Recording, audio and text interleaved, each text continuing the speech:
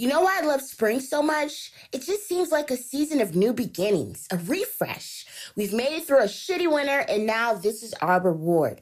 Flowers blooming, sun shining, it just gives me all the feels. Now that I'm focused on living my best life, spring has sprung. I'm trying to be outside. Now, on my quest to be my very best self, there's always a little devil on my shoulder getting in the way of me achieving some awesomeness. If you're anything like me, chasing dreams, living your best life, or you're just chilling and just trying to be happy, I want to talk about common mental health issues that might be keeping you from the come up. She did it again. Blah. It's if money coming at you straight from the bourgeois. Willing, honest conversation, but she can get raw. It's like Meg Thee Stallion meets Oprah. That hot sauce on fried okra. She talking sex to depression, humor and intellect, flex and catch that vibe. Sitting up in her room, but where them dollars at? Shout out to Gangsta Boo, and every time you think of her, it be like, girl, how dope of you? How dope of you? How dope of you? Tiff Money with a bomb point of view. How dope of you? How dope of you? Tiff Money's gonna talk that talk for you. How dope of you? How dope of you? Tiff Money got the jokes and she don't act a fool. How dope of you? How dope of you? Tiff Money got that real talk for you. Now, let me start by saying I've experienced a lot of these myself, especially when I started doing comedy.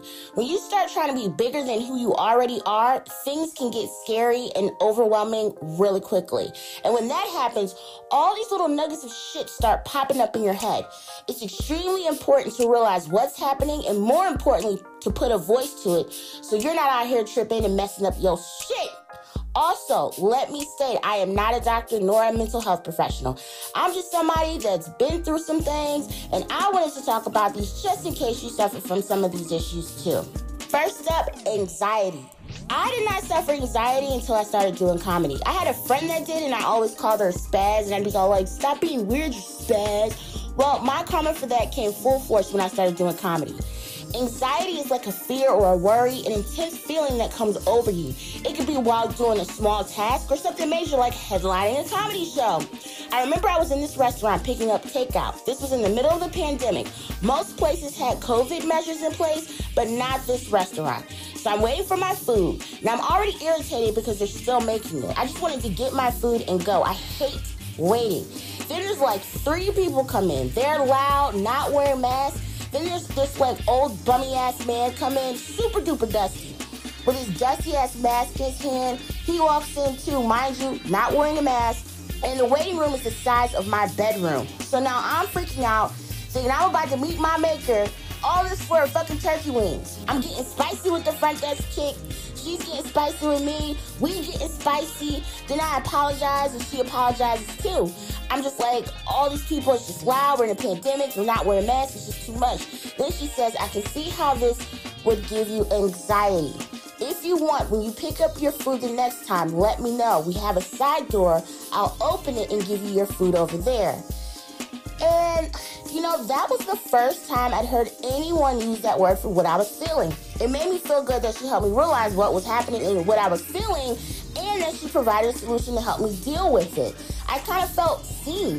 This is why I said it's important to put a voice to what you're feeling and experiencing. Once you know what it is, you can come up with ways to deal with it. Now, this one is definitely a sibling to anxiety.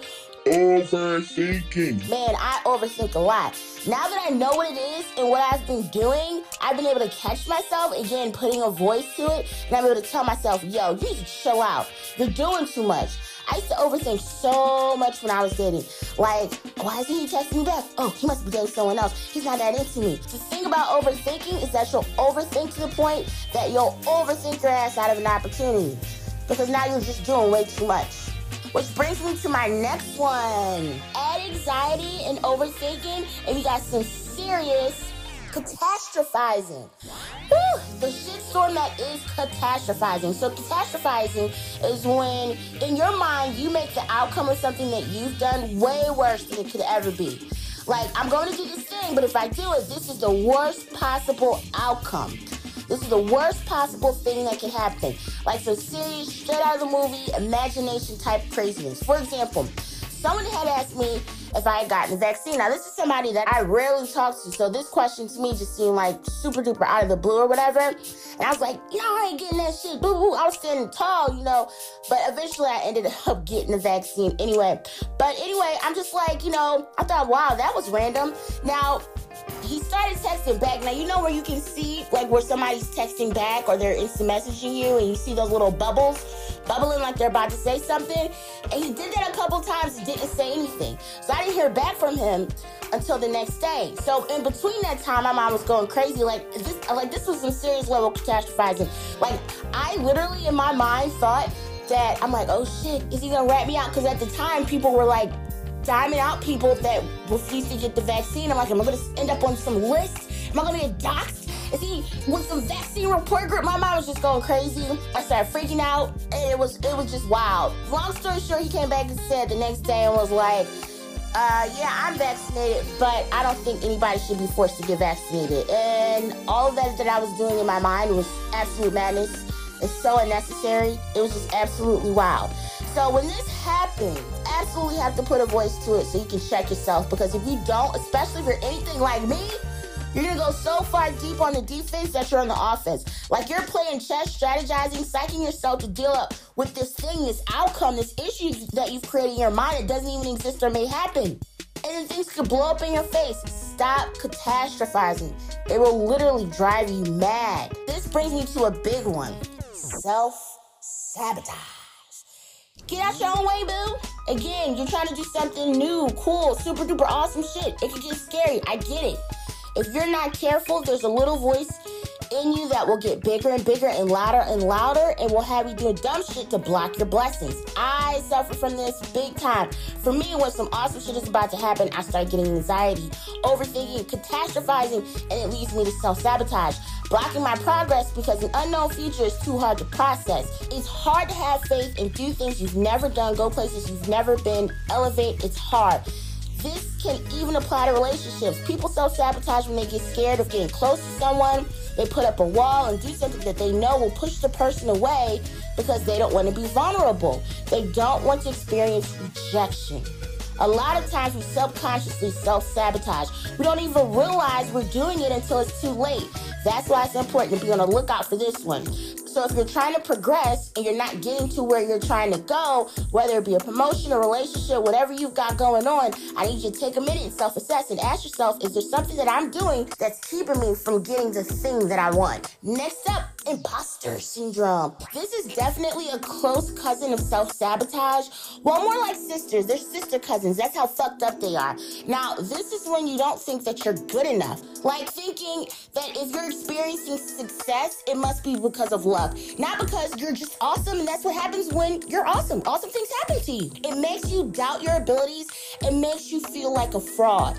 Big transparency moment. This happened to me actually last week. The Philadelphia Inquirer reached out to me for my take on the infamous Will Smith slap heard around the world. Now, I had a fleeting thought for a minute, meaning a thought, and I only thought about it for a hot second, but I got over that shit really quick. For a hot second, I doubted myself, like, who am I to speak on this? Because they were looking for a comedian's input. And I'm just thinking, well, I'm not really that booked and busy on this scene. A lot more comedians doing way more on this scene. I'm just literally chilling, waiting to move to New York, and I'm planning to beast out when I get there, but I'm just like, who am I? I'm a nobody. But I'm glad I put a voice to that, and I told my friend, and she checked me real quick and said, fuck that, you are somebody. And I agreed, I am somebody. And my article was the bomb. Go check it out on the Philadelphia Inquirer's website, or you can go to tiffmoneytalks.com and click on the press tab, and you'll see my article there.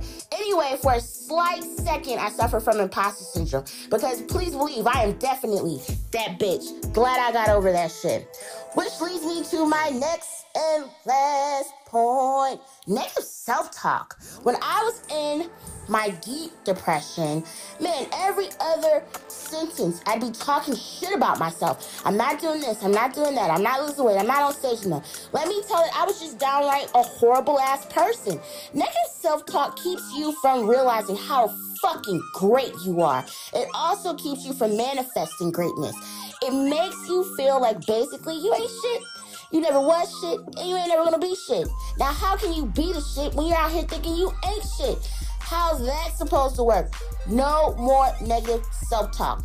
It's cool to self-assess and check yourself when you need to, but don't be too hard on yourself. Of course, there's something you could be doing better.